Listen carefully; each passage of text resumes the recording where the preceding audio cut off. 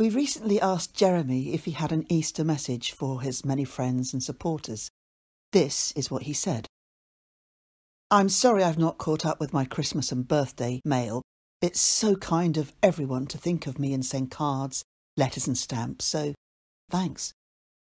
I'm feeling upbeat and positive. We've had some great media at the end of last year to let everyone know what was going on. I know that the Criminal Cases Review Commission gets some terrible press coverage. The system is slow, but I have a very good case manager who I believe is trying to investigate my grounds of appeal, so maybe there'll be news very soon.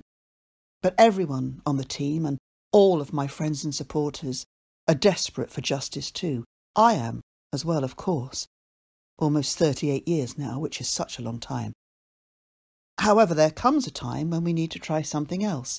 So that is exactly what we're doing. I have to say at long last, I'm feeling really positive about life. We are just exploring some interesting new legal angles. I've spoken to my lawyers and my team, and everyone says it's a good idea.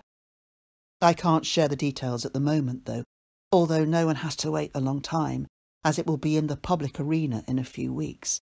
I think just after the coronation.